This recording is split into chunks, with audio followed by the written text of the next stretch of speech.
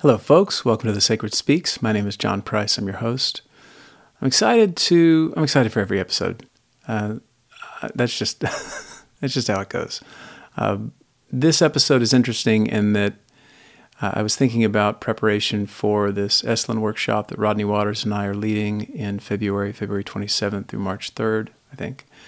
And the topic of the conversation or the workshop is ecstatic experience, music, and Jung's Red Book. And Dr. Murray Stein and I shared a conversation years ago on episode 35 when it was just audio on The Sacred Speaks. And it was a great conversation. We talked about the soul and minding the self, one of his books. He's been a leader in this field, has written countless books. And when I started thinking about the Red Book, I realized I wanted to chat with him about this particular book, Jung's Liber Novus. And it's one of the most important books of my library. I'm very excited to explore the book. I was excited to read it again, and it deepened my understanding. I mean, taking another pass at this book has been very thrilling. I highly recommend it. So I want to introduce a couple of ideas here, things we've got going on at a couple of spots where I am, and then introduce Dr. Stein. So like I said, check out our Esalen workshop. There is a link below in the show notes, and it's going to be a cool experience. We've got an experiential component, and the hope is to actually do work with active imagination, and we'll talk more about that in the interview, what that is, if you don't know. So I'd like to tip the hat here to the Center for the Healing Arts and Sciences. This is a boutique integrative clinic, psychotherapy, acupuncture, and other modalities. This is a wellness center my wife and I created years ago. Check us out at thecenterforhas.com. Again, link below. Also, just to connect with a meaningful place while we're talking about Jung's Red Book, I want to give a shout out to the Jung Center in Houston. Check it out at junghouston.org. Link below. And while we're at it, the music for the podcast has always been from Modern Nations. Check them out at modernnationsmusic.com. Wait around till the end of the episode. You'll get to hear the full selection of the song Clouds. Thanks, guys, for always letting me use that material. So let me get to Murray's information. I want to read his bio and then talk a little bit about his work. Dr. Stein is a graduate of Yale University with a BA and an MDiv, the University of Chicago with a doctorate, a PhD, and the C.G. Jung Institute. He's got a diploma there. He's a founding member of the Interregional Society of Jungian Analysts and the Chicago Society of Jungian Analysts. He's been the president of the International Association for Analytical Psychology from 2001 to 4, and the president of the International School of Analytical Psychology, Zurich, from 2008 to 2012. As you'll learn, he is, I think, one of the most perfect people to talk about this book with. He referenced, I only have 2 volumes, and you'll see what a flood that was. He's got 5 volumes with Thomas Arndt, and there is Jung's Red Book for Our Time, Searching for Soul Under Postmodern Conditions. This is an anthology, and Dr. Stein is, along with Thomas Arndt, is an editor on the volume. There are 5 of them. There are about 70 essays on Jung's Red Book, so look that up. Also, there are a couple links below with some lectures that Dr. Stein's been involved in bringing together people to talk about the Red Book. So it was more than I feel very affirmed in my idea to connect with Murray. Thank you, Murray, for your time and for your willingness to connect in this way. Again, check out the Esalen class. Please send it around, let people know about it. And regarding the podcast, check it out at thesacredspeaks.com. And please like, share, and subscribe. This project is growing and growing, and I need your help. So please click the subscribe button, send it along to people that you think would enjoy these conversations. And for now, we'll leave it there with enormous gratitude for tuning in. Thank you.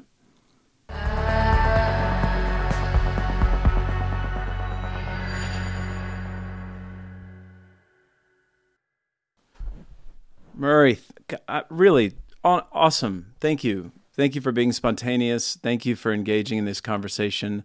Dr. Murray Stein, as I look at your bio and your history and what you currently do, you represent a collision of all kinds of different value systems that I'm curious about. I'm looking at your bachelor's, your MDiv, your work in psychology and religion, your doctorate in Chicago, and then in Jungian analytic training.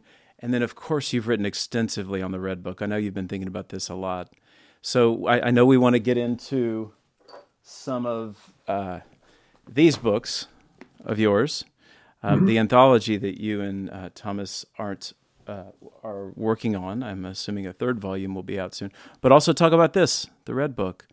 I sent this, curious fishing line out to you because I'm leading, along with Rodney Waters, we're leading a workshop at Esalen on ecstatic experience, music, and Jung's Red Book.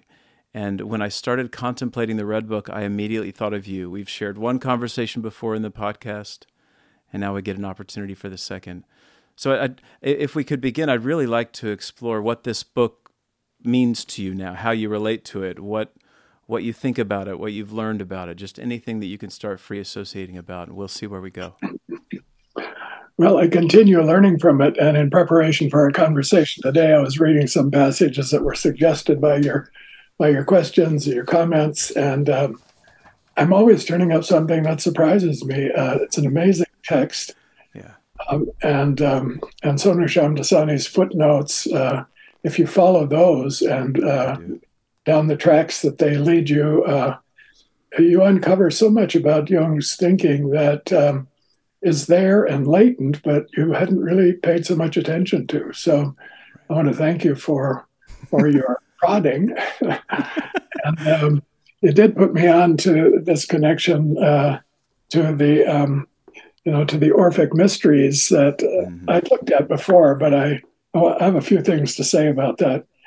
But first, I'd just like to say that since the Red Book was published in 2009, it's been kind of a constant companion, I would say.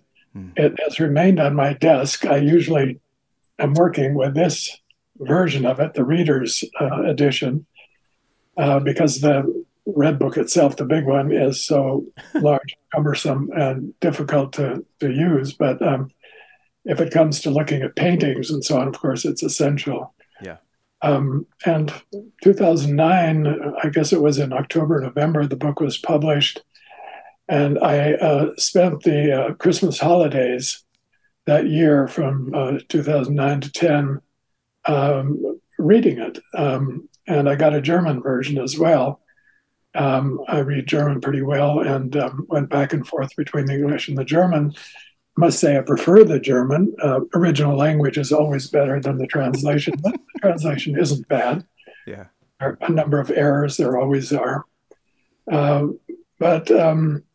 And then I did a couple of programs with the Asheville Jung Center, I think 2010 and 11, on the Red Book, and I was very excited about it at that time. And then my interest cooled off a little bit. There were conferences every now and then. I wrote a paper or two. And then in 2016, Thomas Arzt introduced himself to me at a class at ISAP where I teach. And Thomas Arzt was a German physicist, PhD in quantum physics, spent time at Princeton, and had discovered there wasn't so much in physics for him, so he looked for other resources, and he discovered a Jungian analyst in the Black Forest in Germany, a woman who had been a student of Mary Louise von Franz, and he worked with her, and that really changed his life. And he became very interested in Jungian analysis and working with the unconscious and with dreams and active imagination. And he was on fire about the Red Book. We had a lunch in 2016 at a very nice restaurant in Zurich. He proposed that we set up a series of courses and seminars and workshops on the Red Book at ISAP, which is an international school for analytical psychology really a training program for Jungian analysts in Zurich. I'm a training analyst there and a teacher. And at first I was sort of skeptical about this because by 2016, a lot had been written about the Red Book, published, and a lot of conferences and seminars. And I thought, is there really anything more to say about this? But I went along with his enthusiasm. He was very infectious, very convincing. And so we did that and did a program at ISAP. And then he came up with the idea of collecting papers by prominent Jungian analysts and scholars on the Red Book and publishing them in a series. And I said, are you kidding? A series? How many do you think we can get? He said, well, we just leave it open-ended. We'll just keep going as long as it goes. So we started with the first volume that was published in 17, I think, and then another one in 18. I think you have those two there. Mm-hmm.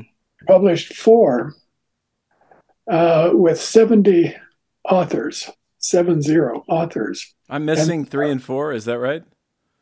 There are 4. There's now a 5th volume. I'll tell you the story of that. I'm way behind, man. And he wanted to just leave it open-ended, keep going till, it peters out. But I was astonished at the amount of interest out there in the Jungian field. And the essays that we collected are all first-rate, really wonderful, classic pieces. All of them different, very diverse, taking Jung's Red Book from this angle, that angle.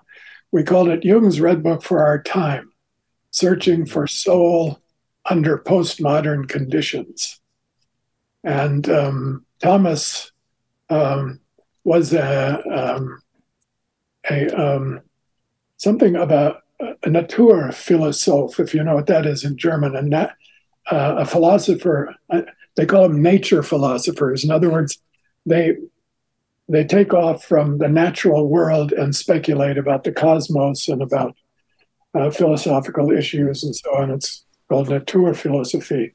And he had edited a number of books in that field and was an expert. And he thought about the postmodern period as being very much a part of the beginning of a transition from the age of Pisces to the age of Aquarius.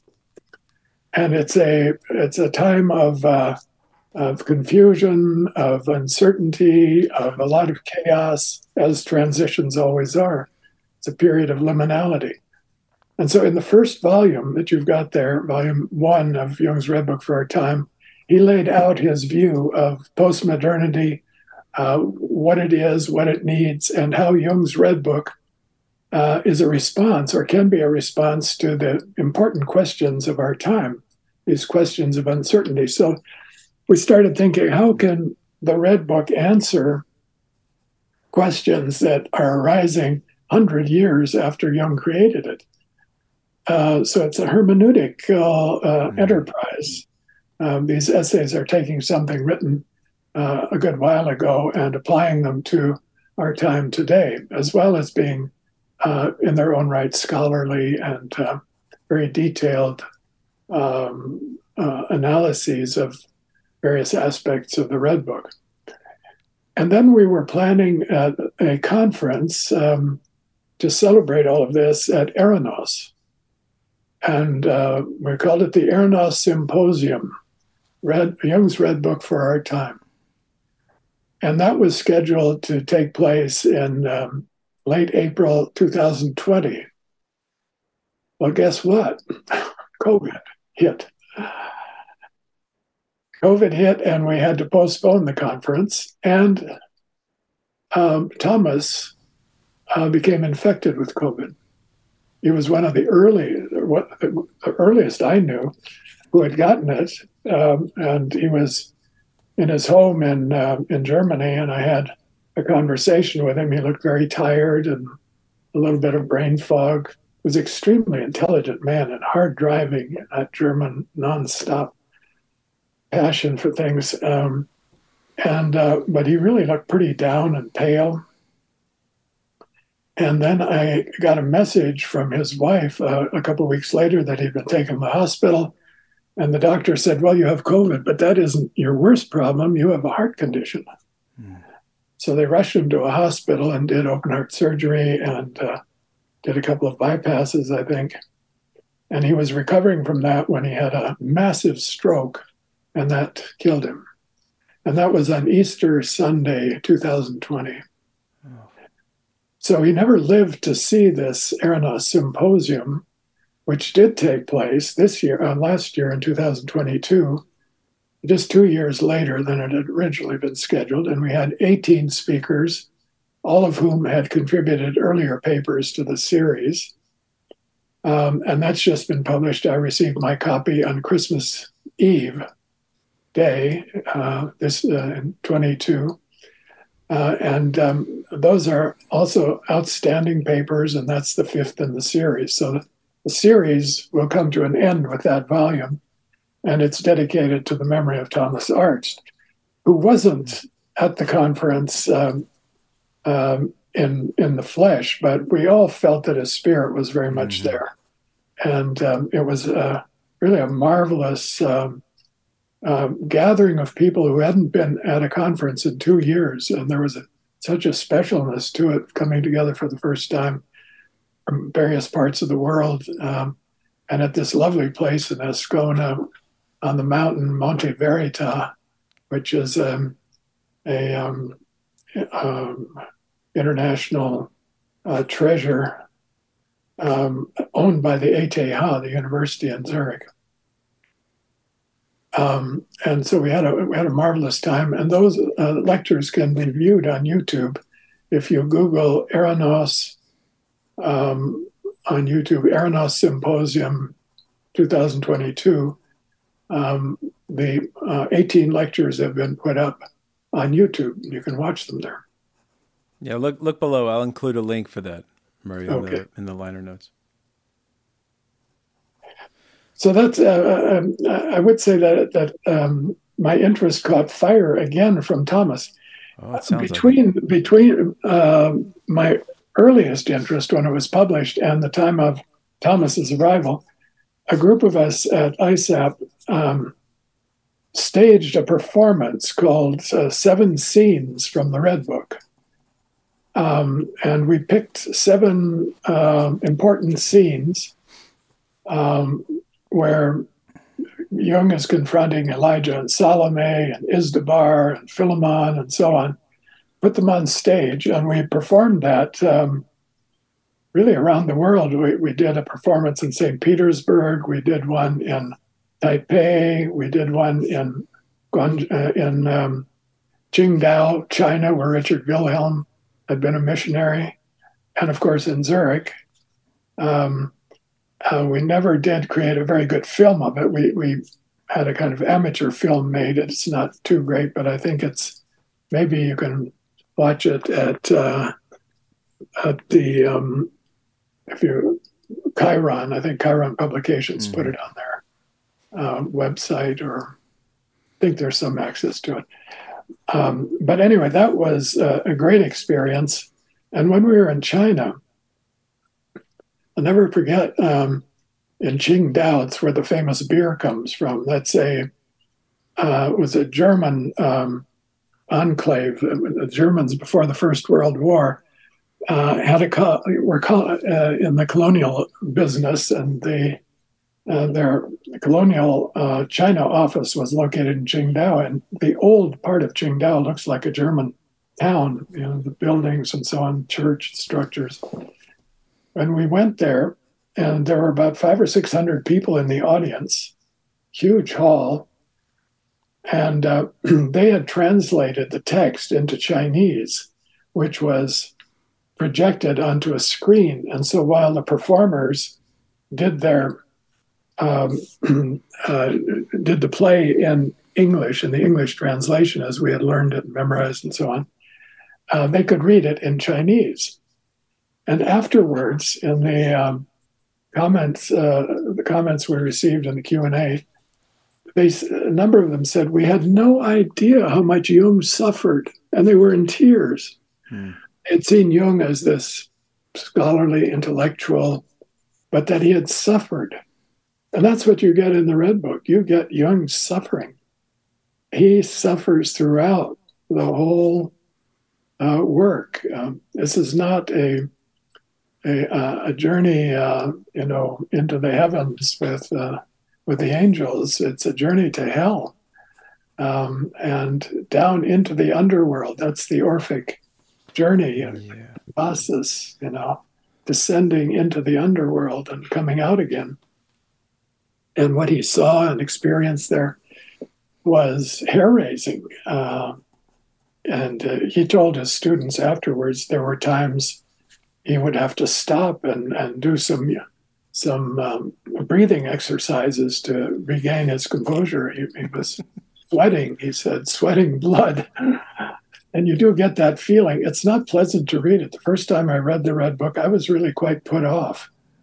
It's grueling. It's hard. It's not like reading a nice novel or a travel book or something. It is really tough going, and you have to think a lot as you go through it. You have to know a lot to appreciate it, and that's where Sonu's footnotes come in. So they're precious. They really give you a lot of background and connections to other parts of Jung's life and writings. And now the Black Books are also published, and the Black Books are the basis for the Red Book. They're Jung's journals that he used to create a manuscript for the Red Book. And so now we have the Black Books, but and we can look things up, and that gives us a lot more information about what's going on. But Sonu's footnotes are really extraordinary. I think there are 1,000 of them or so, and some are very lengthy and interesting. He pulls together a lot of material, very fine scholarship. Well, it goes.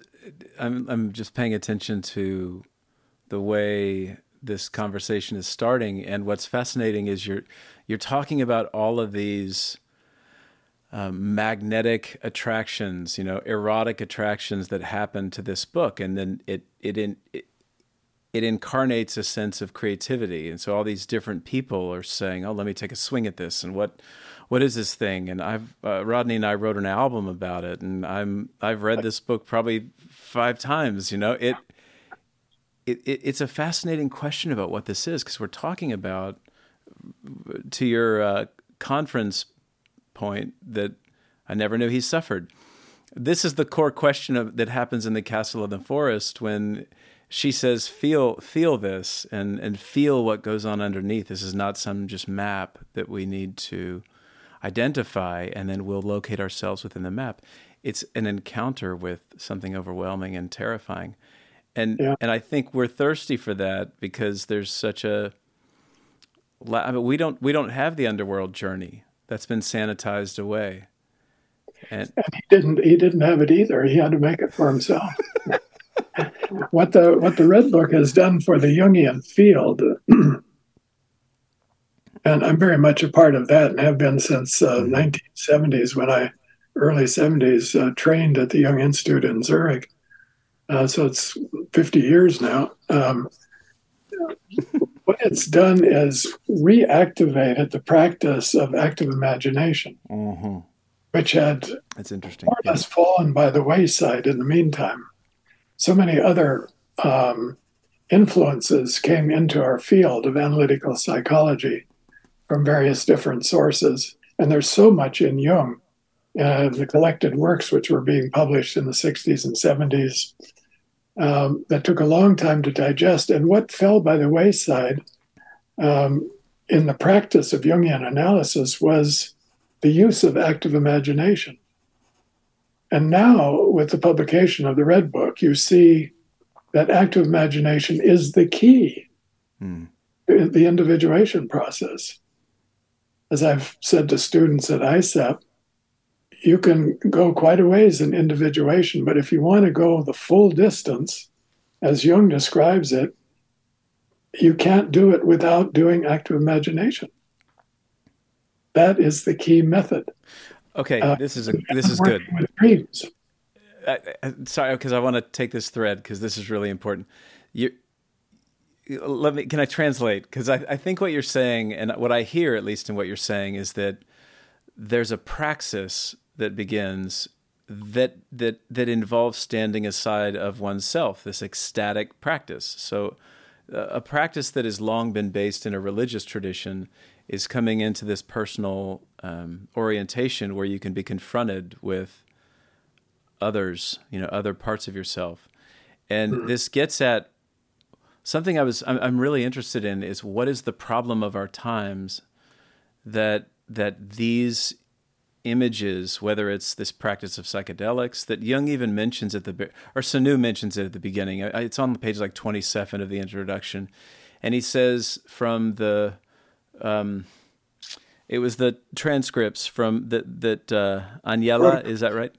Yeah, Agnella Jaffe, the protocols. Where he says, practice of active imagination is you allow the unconscious to express itself in the same way that one would do under the influence of mescaline. He's noting this. There's an overwhelming experience where you're no longer in charge and you're no longer kind of driving the ship. You're in the world of non-directed thinking and you're being encountered by these various parts of yourself. And that to me is coming online all over the place. And certainly Jung's Red Book is an indicator that we as a culture are needing the return of this inner landscape. Is that fair to say, or would you like to push up against it? Well, I can agree with what you say, but there's more. Yeah. Jung's journey in the Red Book is what we get in the Red Book is not just the story of Jung observing something. It's the story of Jung changing. Jung says that when you get a big dream, for example, or an important symbol comes to you, whether it comes from mescaline or it comes from active imagination or it comes in a dream, it brings with it an ethical obligation. And he said the reason he isn't very keen on using a lot of drug activators, mescaline was the word he used, sure. Although he knew about LSD, which was invented in Switzerland. And now we have psilocybin and the mushrooms and all that, ayahuasca. He said the reason he doesn't recommend that is that people are going to get overwhelmed with it or they'll get addicted to it and they just want to have one after another experience. But each one brings with it an ethical obligation. And if you take your vision seriously, it's going to take you a lot of energy to put that to work. So what he got in the Red Book was the task for the rest of his life. It took him 40 years to fully, you could say, actualize and bring into his life, his lived life and his intellectual life, the teachings that he got in the Red Book and the symbols that he got in the Red Book. So if you want to take Jung seriously, you have to take the unconscious seriously. And it isn't something just to have a nice experience or have a big symbol and isn't it wonderful? Now life has meaning. No. The symbol will give your life meaning if you use it. But you can go to a Christian revival meeting and have a vision of Christ and be baptized, and 2 days later you're back to your old life. Yeah. Or it can change your life like it did Paul's. Yeah. Paul went out into the desert for 3 years after his vision to absorb it and digest it. And then he came and he was an apostle. This doesn't just happen to you. You have the symbol, you have the vision, you have the experience, and then what? Yes. Work begins. Yeah. So these people who are, throwing down psilocybin in order to get rid of their anxiety, maybe it does that. It has a nice, benefit to old people who suffer from chronic anxiety and depression. It kind of gets them over that, and then they can be happy again.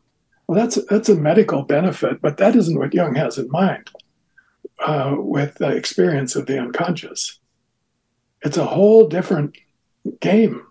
Well, it does seem to me that because you hear these themes all the time, like what's the problem of our culture, and I think Kingsley at one point notes the Western cult of individualism, and Jung writes often about how these misnomers around individuation and individualism. Yeah. We're awash with individualism and collective Wash innovation and with technology. egotism. That's egotism. Yeah, okay, yes.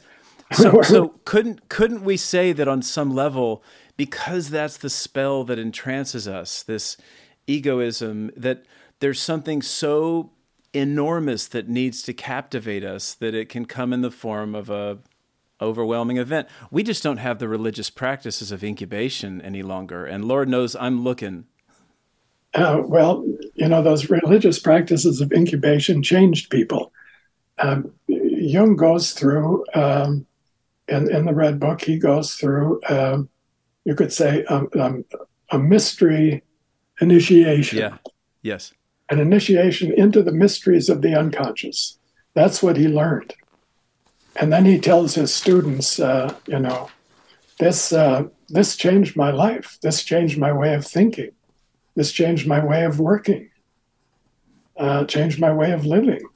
So when you have the experience, it's wonderful, but it's the beginning. So the Red Book is the beginning of Jung. Before the Red Book, Jung was a Freudian. After the Red Book, he was a Jungian. Jung became a Jungian through this experience. What we know as Jungianism comes about because he had this experience. Now, what Kingsley writes about is, in the ancient world, pre-Socratic philosophy, the physician and the prophet were one. There was no distinction between science and mystical vision. Mm-hmm, mm-hmm. Pythagoras was a scientist and he was a mystic. Now, what you have now is a division. You either have scientists or you have mystics or the secular person. And what you talk about is what is our time, what is the need of our time, and the desperate need is that if you're a scientist, you live in the intellect. If you're a secularist, maybe you live in politics or you live in your hobbies or, whatever gives your life meaning in the small m sense of meaning. But what is lacking in both areas is what Jung would call soul. There is no soul. Modern Man in Search of His Soul. That's one of his most famous titles. And what is the soul? Yeah. It isn't just your subjectivity. It isn't just your feelings. People think, if I go into therapy and get in touch with my feelings, then I'll have soul. Then I'll know what I feel, what I want. All of that is beneficial. And thank God for psychotherapy. But that isn't soul. Soul comes to you from the unconscious. Soul is Salome, or the figure called soul here. And she's autonomous, and she teaches Jung. She doesn't tell Jung what to feel or how to feel. She has her own mind, and Jung has to pay attention to her. And she's not easy. She's demanding. And she changes. So, his ideas expressed much later. If you work with the unconscious, not only does your consciousness change, but your unconscious changes. Well, he got that from his experience with Salome. She was blind, and when he suffered on the cross, she received her sight. She got vision. So if the anima is blind, you're rudderless. Your soul is blind.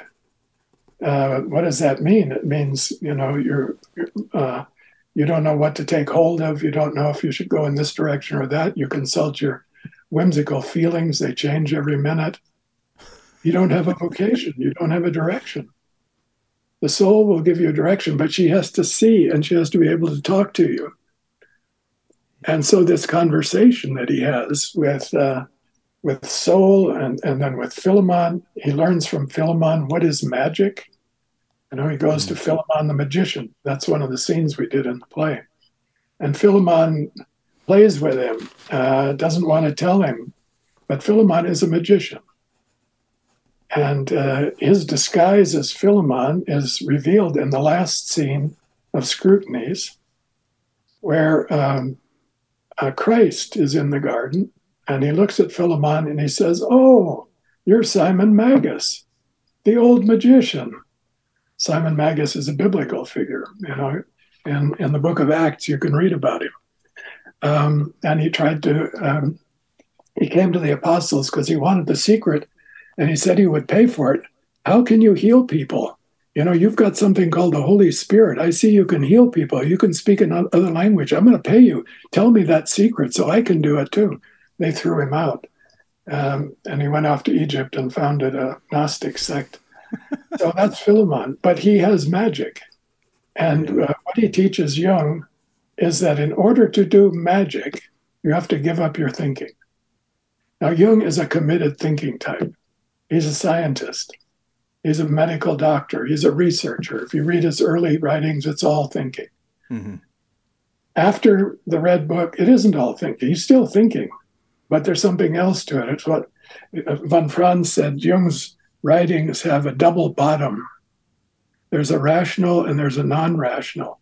And that's why he's kind of hard to read for many people, because he jumps around, he associates, and if you stick with it long enough, you start seeing it isn't just the surface meaning. There's something else going on underneath. And that double level is what he brings out of the Red Book. You have a rational, conscious level, and then there's another level that's playing along with it. And that other level gives it depth. That's why it's called depth psychology. And when you go to the university and study psychology, you just get the one level. You get the rational level. You get the experiments. It's valuable. You learn a lot about how the human brain works and how perception works and memory works. It's not useless information, but it's not deep. Depth psychology has this other dimension. The unconscious is involved in it. It's symbolic. So this reminds me of something that, and I included this in our email when I was kind of free associating for this conversation. Jeff Kripal said something to me a long time ago, that writing is performative, and that's something that has become abundantly clear for me when reading a book like the Red Book. When Jung says something like, "Go write your own," stop imitating, because there's a lot of this idea of the imitatio Christi and what the line is around that.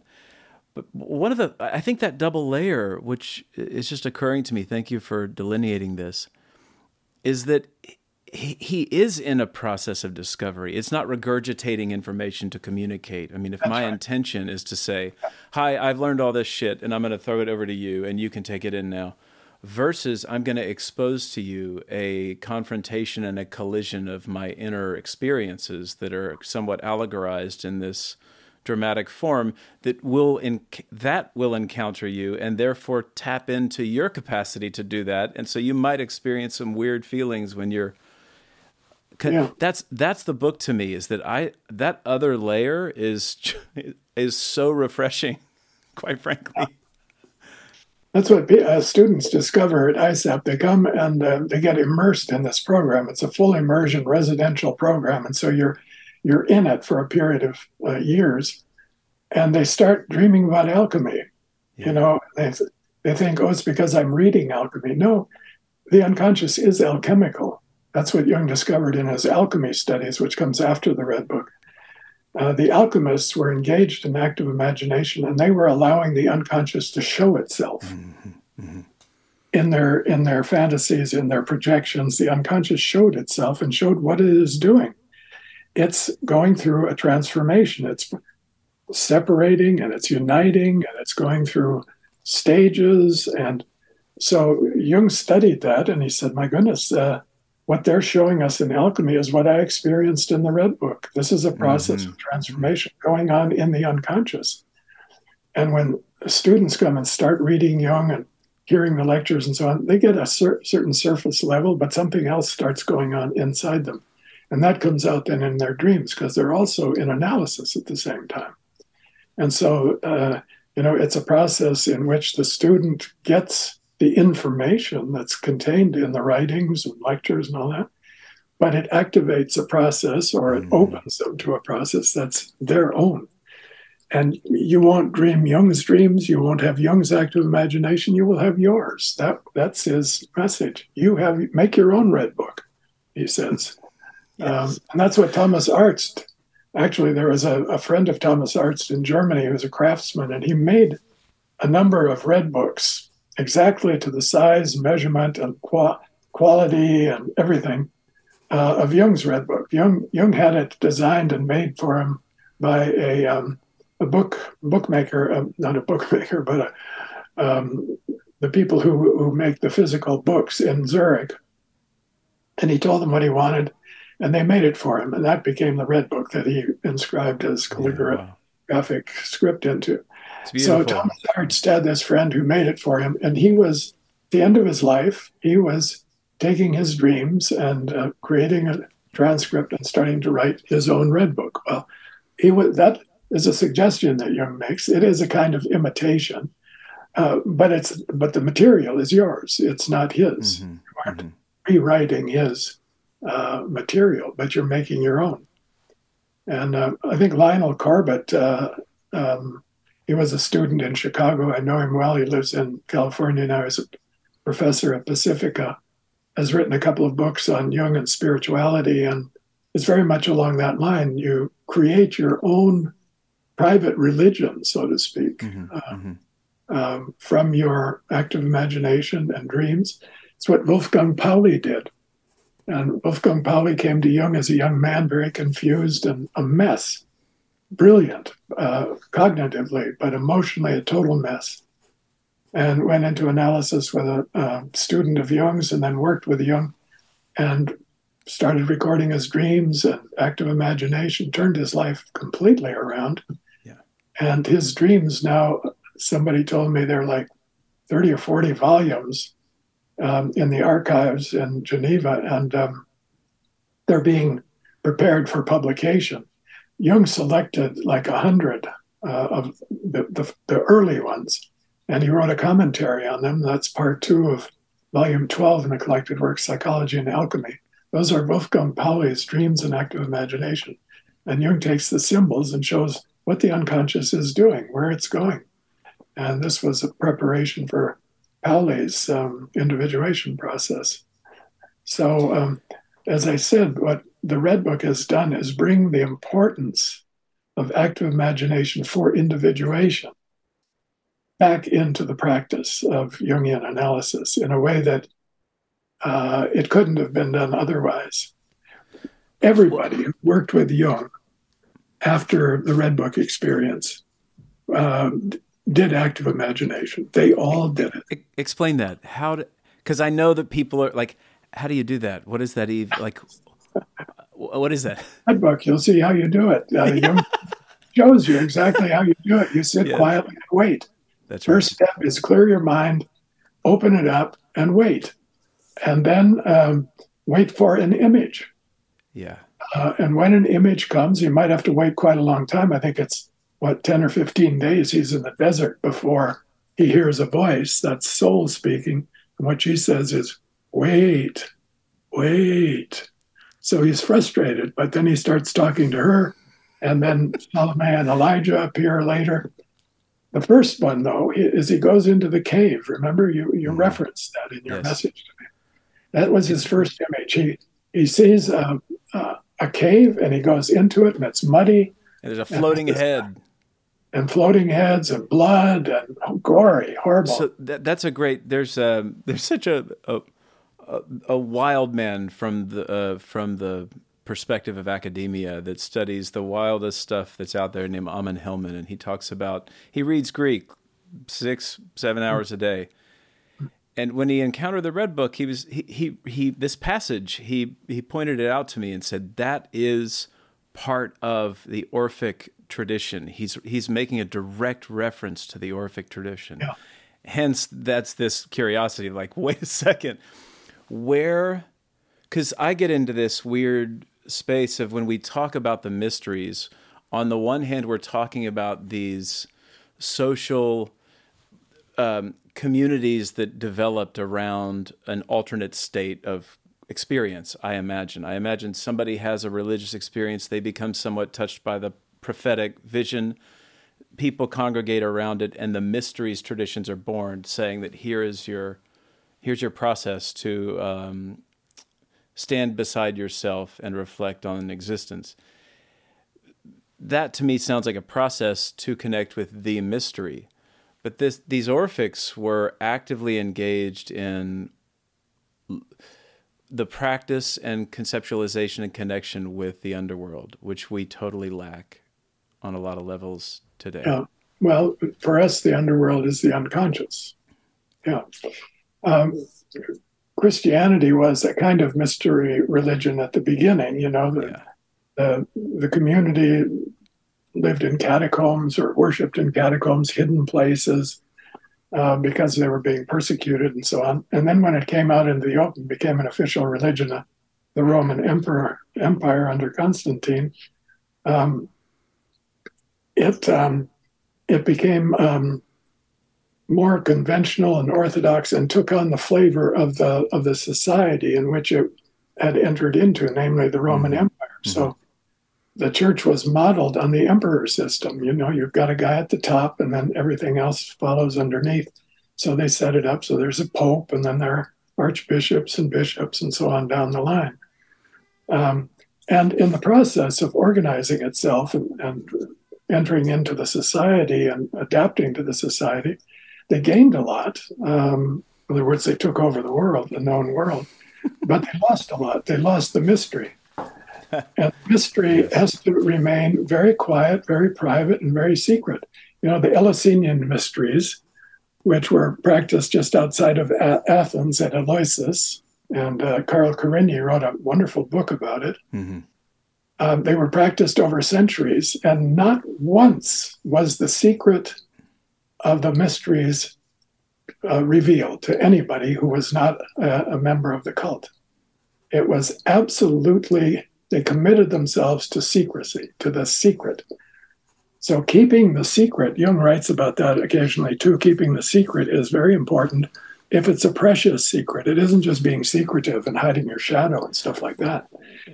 Keeping a secret that is the essence of who you are, of your most personal, your deepest identity. Keep that to yourself. Or to a very few, your analyst maybe. T.S. Eliot wrote that every cat has three names. There's a name that everybody knows. There's a name that only a few people that are intimately related to the cat. And there's a name that only the cat knows. And when you see the cat looking in the far distance, looking at the sunset, what it's doing is thinking about the name that only it knows. That's a secret. I love that. And that's why Jung hid the Red Book in his private office, in his drawer. He didn't publish it. He didn't publish it for maybe another reason, that it would make him look very non-Swiss and not like a conventional scientist. And he was worried about his persona and all of that. But this was another reason. If you spill it out all over the place, it loses its value. It becomes a cliche. If you use the same word too often, you have to take it out. You read through your text and you see you've used the same word 25 times in 2 paragraphs. You have to start taking it out. It becomes commonplace, has no value anymore. Mm-hmm. So overuse. So there are some things that only you or a very few people keep to yourself. And that's the mystery. The word mystery means secret. Look it up, the etymology. It means keeping the secret. So when you have these deep experiences and you want to live with them and by them, you do that in your own way, privately. And Jung did it by writing, but he never referenced his Red Book in his other writings, except Memories, Dreams, Reflections, where chapter 6, Confrontation with the Unconscious, he talks about it a little bit, but he never quotes from it directly. He doesn't say, as I experienced. All right, let me tell you what I experienced in his writings. Never. Only a few people ever saw the Red Book. Very few special people. Mary Louise von Franz and Peter Baines and a couple of other people. His wife Emma, of course, and Tony Wolfe. But it was very closely held. So I've got a question then, because at one point I was with this group. We were out in the hill country of Texas, about 4 or 5 of us, studying the Red Book with an amazing analyst who's since died, named Priscilla Murr.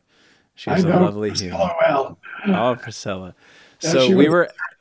She was amazing. I had the gift of her teaching me, and so I love this story. We were out at this little ranch and in a small group studying the Red Book for about 3 days. And the guy who owned the ranch is also a Jungian analyst. And Priscilla trying to set him up for hey, look at my students and what do you think about the Red Book? And as he's walking by, he goes, it's just another religion. And then leaves. And I remember this, here I am, this like eager student, this novice who's ready to learn. And I'm seeing the collision between don't be a practitioner. You see it in religious studies, right? Don't be a practitioner. Have distance. Don't be seduced by the tradition. So, what does that stir up for you?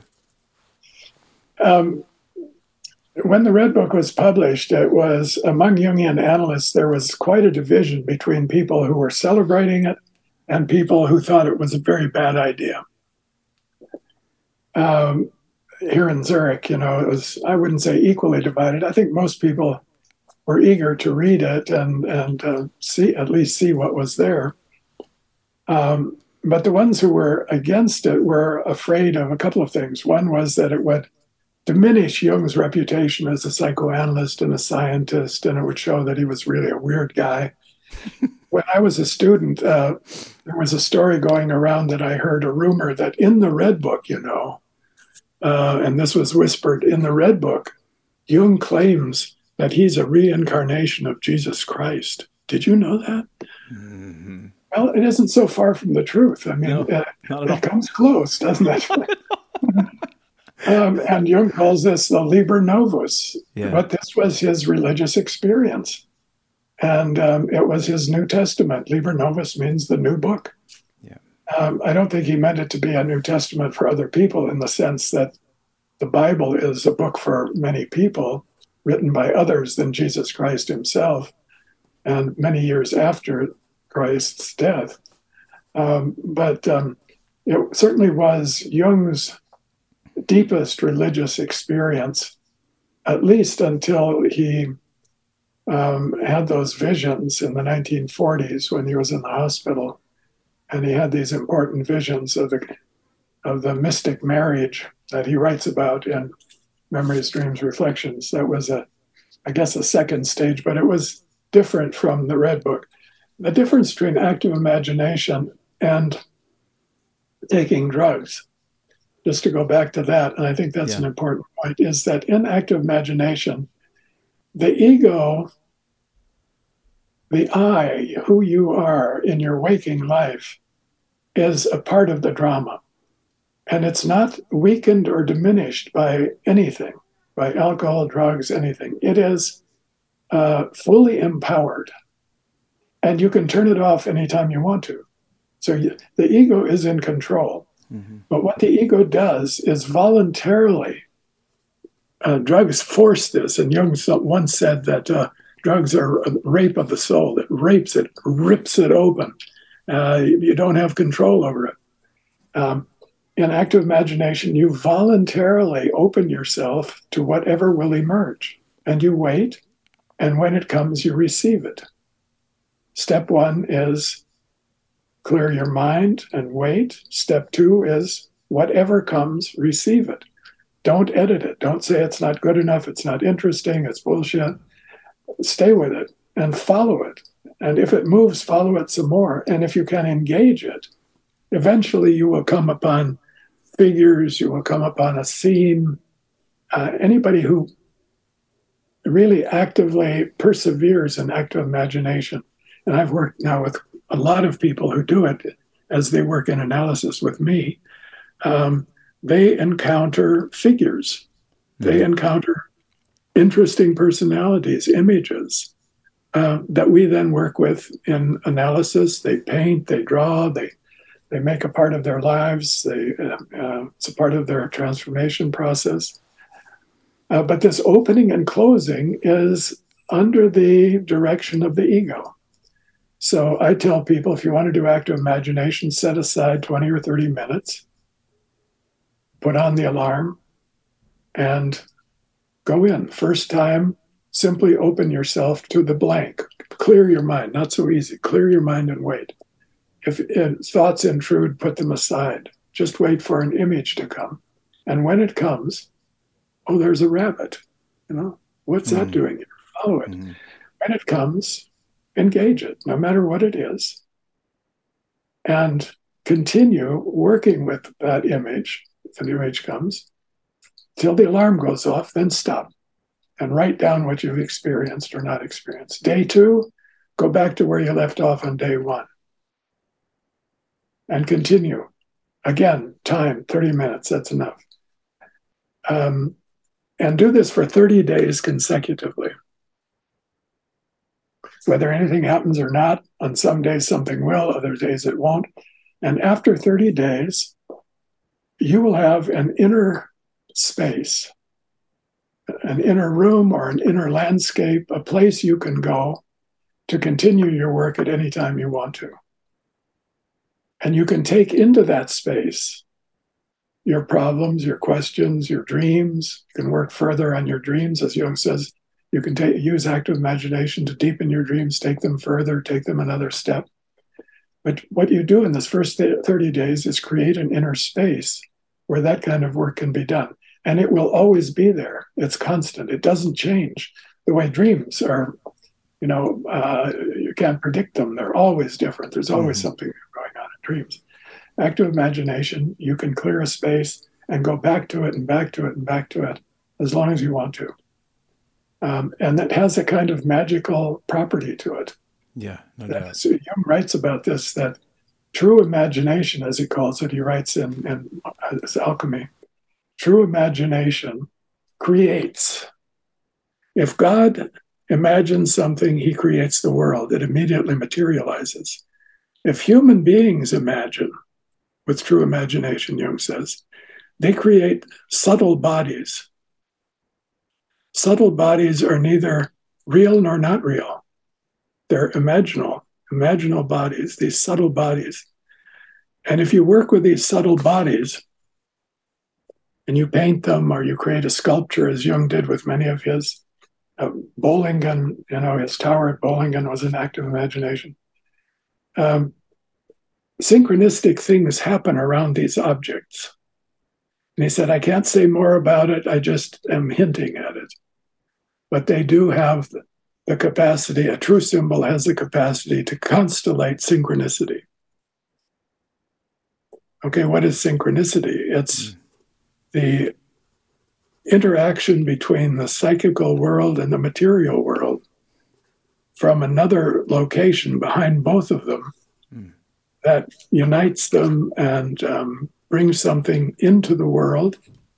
It's an act of creation. Jung says synchronicity is an act of creation.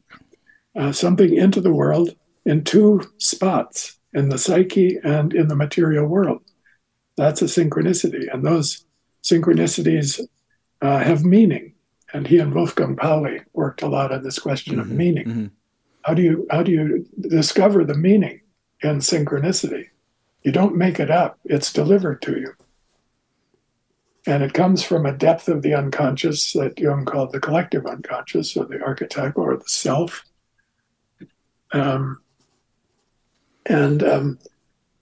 So these what starts out as active imagination can move into true creation and the creation of symbols that have an uncanny way of delivering meaning or direction or vocation. Okay, let me take this thread. So I'm going to go a little bit into the underworld. What do you think all this talk of murder and child sacrifice is? When you see that in the Red Book, what does your mind and experience connect with that? Because the one scene in particular, which is quite wild and anybody to hear about, is a pretty intense scene. Yeah. Well, Soul is sitting there with a dead child. And Jung says, "What are you doing?" And he says, "Well, this child has been murdered." And Jung kind of feels sorry for the child. And then Soul says, "Eat the liver." And he says, "What? I'm not going to do that. I would never do that. Eat the liver of this dead child." She says, "Eat the liver." So he eats the liver. And what that does is, what he's doing is integrating the inferior function feeling, just to put it in theoretical terms. Yeah. Because inferior function is the feeling function. And he writes a lot about how difficult it is for him to love. Love is a big problem for Jung. When the word is mentioned, he runs for cover. It scares him. And he has to learn to integrate his feeling of love. And that's what that brings him. It brings him compassion for the suffering of the world at a level that is not just cognitive. Oh, the poor children in Ukraine. Aren't they suffering now? All those bombs dropping on them. There's no water. Isn't that terrible? Would you like another drink, honey? That's the way we treat that. You get it on the news and it lasts 30 seconds and then you're off to something Amnesia. else. Yeah. If you eat the liver, you don't go off to anything else. You're digesting it. You're eating it. And that's what Jung does throughout the Red Book. He's eating it. That's integration. That's what he means you have to do with symbols. You have to eat them. You have to take them into your body and make them you. They are part of you. This imagery is one that brings up the most detestable, disgusting, horrendous feeling, right? That the feeling of having to do that is overwhelming. But then he has the Liverpool dream. Remember that? Yeah. Well, the liver is a very important symbol for Jung. Yeah. So that's the seat of life. And the liver of the child is, you could say, the seat of eternal life. But that scene, as grotesque and harsh as it is, and we played that scene in the play, and the man who played Jung in the play, Paul Brucci, could barely say the lines when he did that, and he was retching. That's what the audience saw. We had no idea he suffered like that. He is suffering. And he didn't voluntarily ask for that scene. That came to him. And it's delivered by Soul. She's sitting there with a drape. He doesn't know who she is at first. And then she pulls back her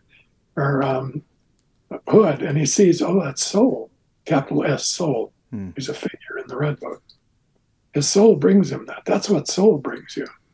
Your inferior function, grotesque things, but you have to digest them. And that's the meaning of that scene. It's a very important scene.